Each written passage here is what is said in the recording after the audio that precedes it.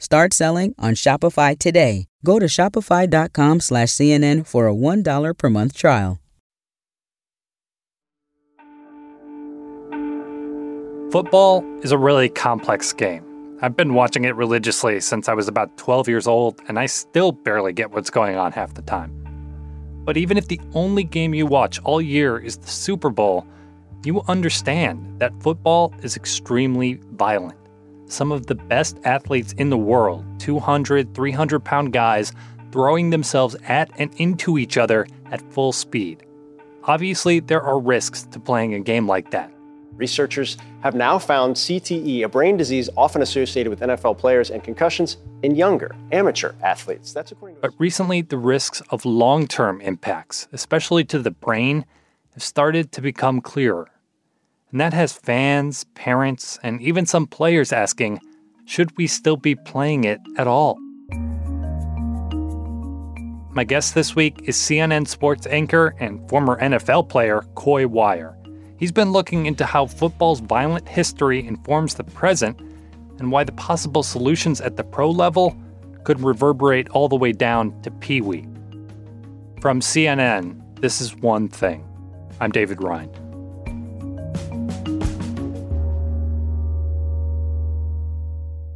Hey, Coy. What's going on, David?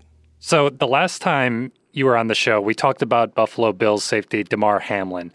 People might remember this. He suffered cardiac arrest during a game against the Cincinnati Bengals. He actually had to be revived right there on the field. The future of his NFL career kind of seemed like the least of his worries at that point, but less than 8 months later, he is back with the team, back on the field for a new season, which kicks off later this week. So that's like really amazing backdrop here, but I know you've been digging into the broader questions around football safety. Where did you start? Yeah, Dave, that injury, that hit to the chest causing that commotio cordis and cardiac arrest, experts agree it was an extremely rare injury, but it was a reminder of just how dangerous the game can be. And we heard some cries from people again, football's too dangerous, don't let your kids play football. And that kind of bothered me. Coy Wire, number 22. You know, football was my first love in life. Started playing when I was 7 years old. Well, when he was playing Pee Wee football, he would run for 3-4 touchdowns every Sunday. Here's Coy Wire, and he breaks free. And look at this. They just can't tackle, and Wire is all the way down into the end zone. In a small town in Pennsylvania where football's like religion, taught me the value of hard work, discipline, sacrifice, and then all through college and into my NFL career. But I did question, just how dangerous is the game today? And I wanted to find out to see if players today and those of the future are in a better place than I was during my 9-year NFL career and where player health and safety was going in the NFL. Right. And did you know, did you have a sense when you started playing and started getting really serious about your playing career, how dangerous the game could be? I did not.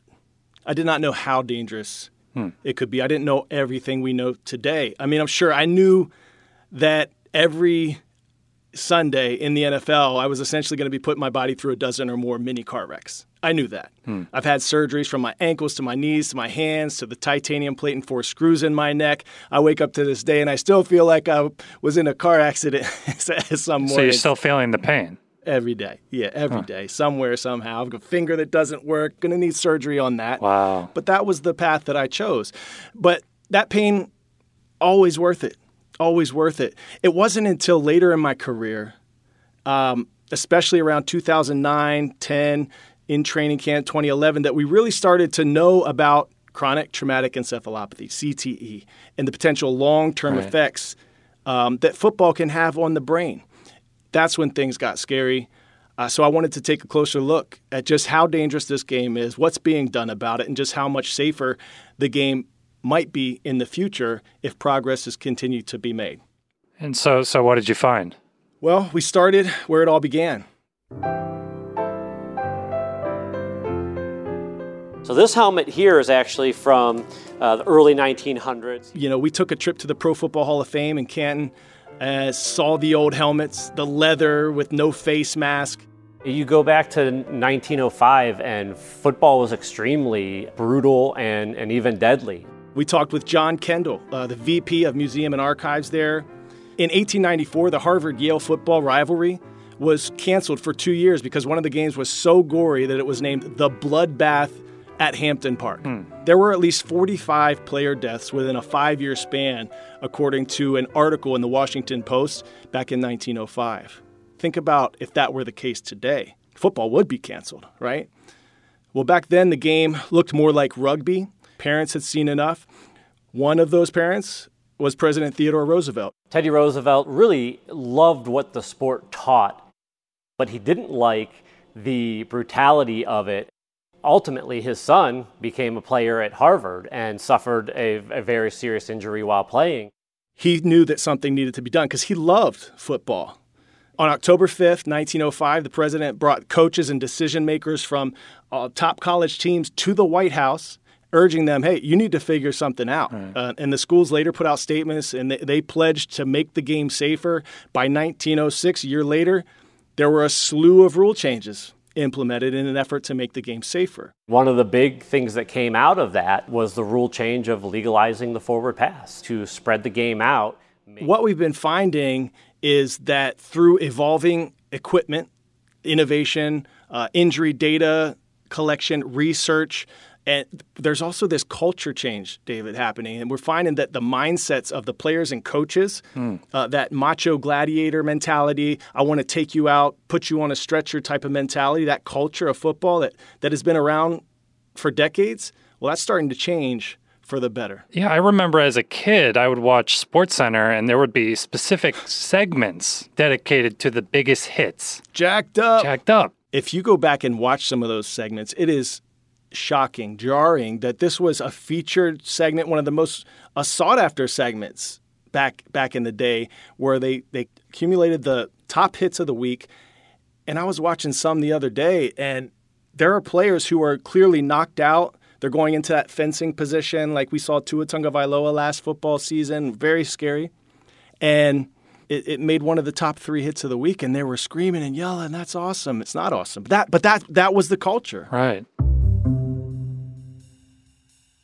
According to a league investigation, the New Orleans Saints had a bounty program that paid players for injuring opponents. And we remember certainly part of the culture was Bountygate in 2012. $1,500 for a knockout that took an opposing player out of a game. $1,000 for a so-called cart-off, when a player had to be carried from the field. To make sure we kill Frank Gore's head. We want him running sideways.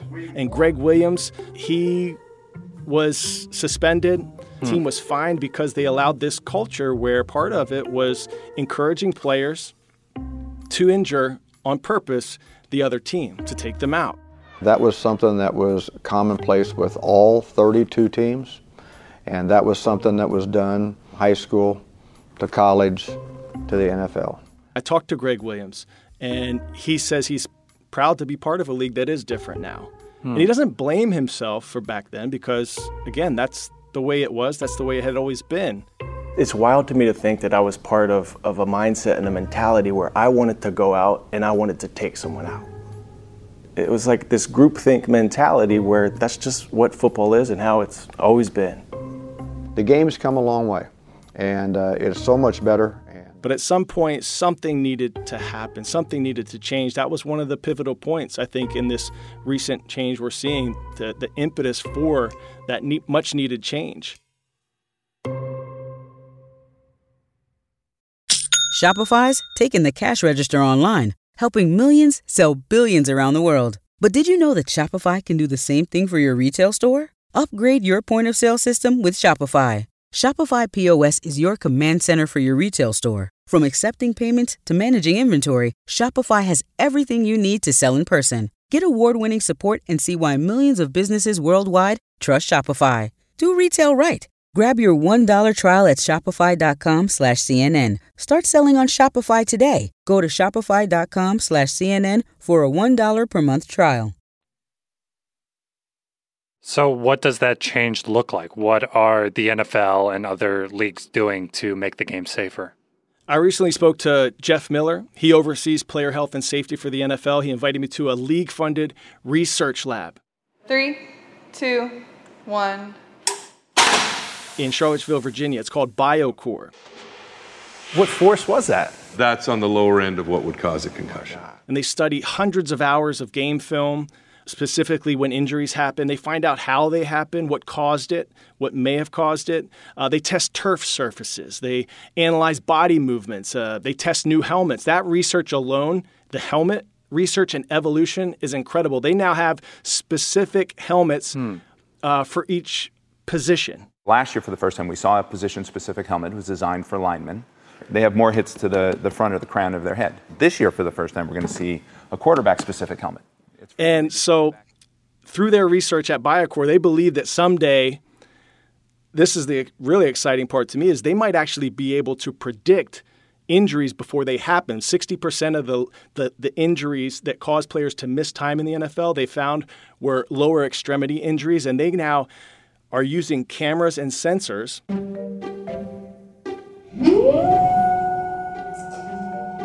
turning me into a video game.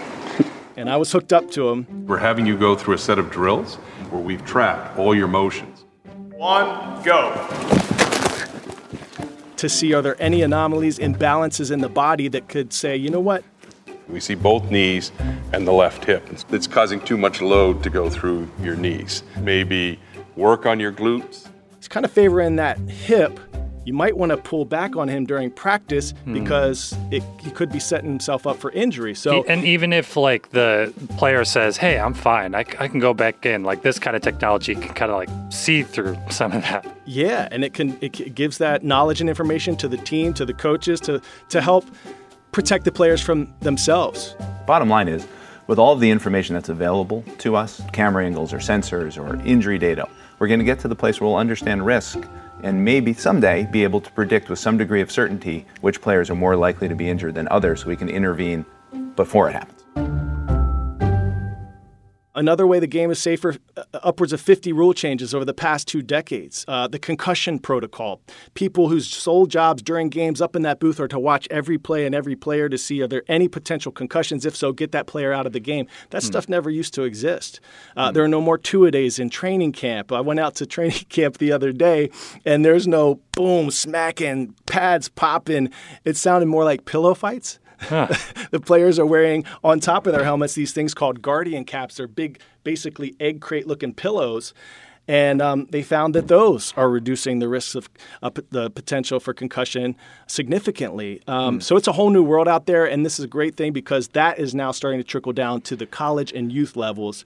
And, we got to protect the future. Right. I was going to say, most kids who play football will not end up in the NFL, let alone college. So what are these youth levels doing to protect the kids? Well, it's true that fewer American kids are competing in 11-player high school football now than at the turn of the century. Many argue it's because of the potential for injury and some of the things we're learning. But I wanted to see just how different the game looks at the youth level today from when I played. So I went back to my hometown. Flag football is huge. Really? And the numbers are skyrocketing across the country. I think that's big. Has anyone in here had to convince their parents that you want to play football? Like they're worried about health and safety? Anyone? My mom didn't want me to play football because she thought I would get hurt. She thought you would get hurt? What did mom and dad say, or who? They were concerned about like head injuries because you can't always predict them. Like you can get blindsided. Players can learn the game, they can love the game, have fun playing the game, the skills that are needed without the contact at such a young age, before bodies and brains are fully developed. I think there's a mixed bag. Given what I know now, would I do it all over again? I'd say hell no. Fighting depression, struggling to keep my thoughts straight. I can become violent, even towards my own children. You have former players and legends like Troy Aikman and Brett Favre and others who are saying, Mike Ditka, that I wouldn't let my son or my grandchildren play. My 3 grandsons, I have one who's 8. I'm not going to encourage him to play football. How do you make the game safer? You don't play. But then you have others. I spoke to Pro Bowler for the Atlanta Falcons, Jake Matthews. This is how my dad put it. God's given us bodies that can take a beating and just keep. Who is a third-generation professional football player. His dad, Bruce, was a Hall of Famer. His grandfather played in the NFL. He now has a son. Saw you out there with young Beckett, man. If he shows interest in football someday, do you have any sort of hesitation or concern about him getting into the sport? Not in the slightest. And he says, I would absolutely let my son play the game. So there's this wide range. And I talked to defending Super Bowl champion coach Andy Reid of the Kansas City Chiefs. He told me the game is safer than it's ever been. Do you find yourself seeing what you've seen, maybe being more concerned about your son playing as a dad? Man, yes, I do. My son, and maybe my young daughter would want to play football one day. We'll see. It's a physical sport, and it's a fast sport, but there's also collisions. Trying to go about those collisions the right way, I think, is important.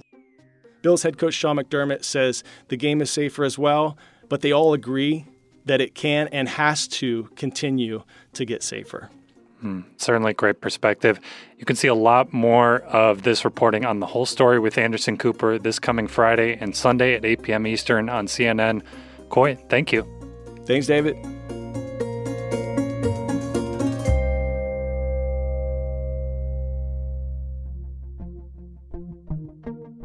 One Thing is a production of CNN Audio. This episode was produced by Paolo Ortiz and me, David Rind. Matt Dempsey is our production manager, Fez Jamil is our senior producer, Greg Peppers is our supervising producer, and Steve Lichtai is the executive producer of CNN Audio. Special thanks this week to Chris Gajillin, Bridget Leninger, and Sophie Tran. Thank you for listening. We'll be back next Sunday. Talk to you then.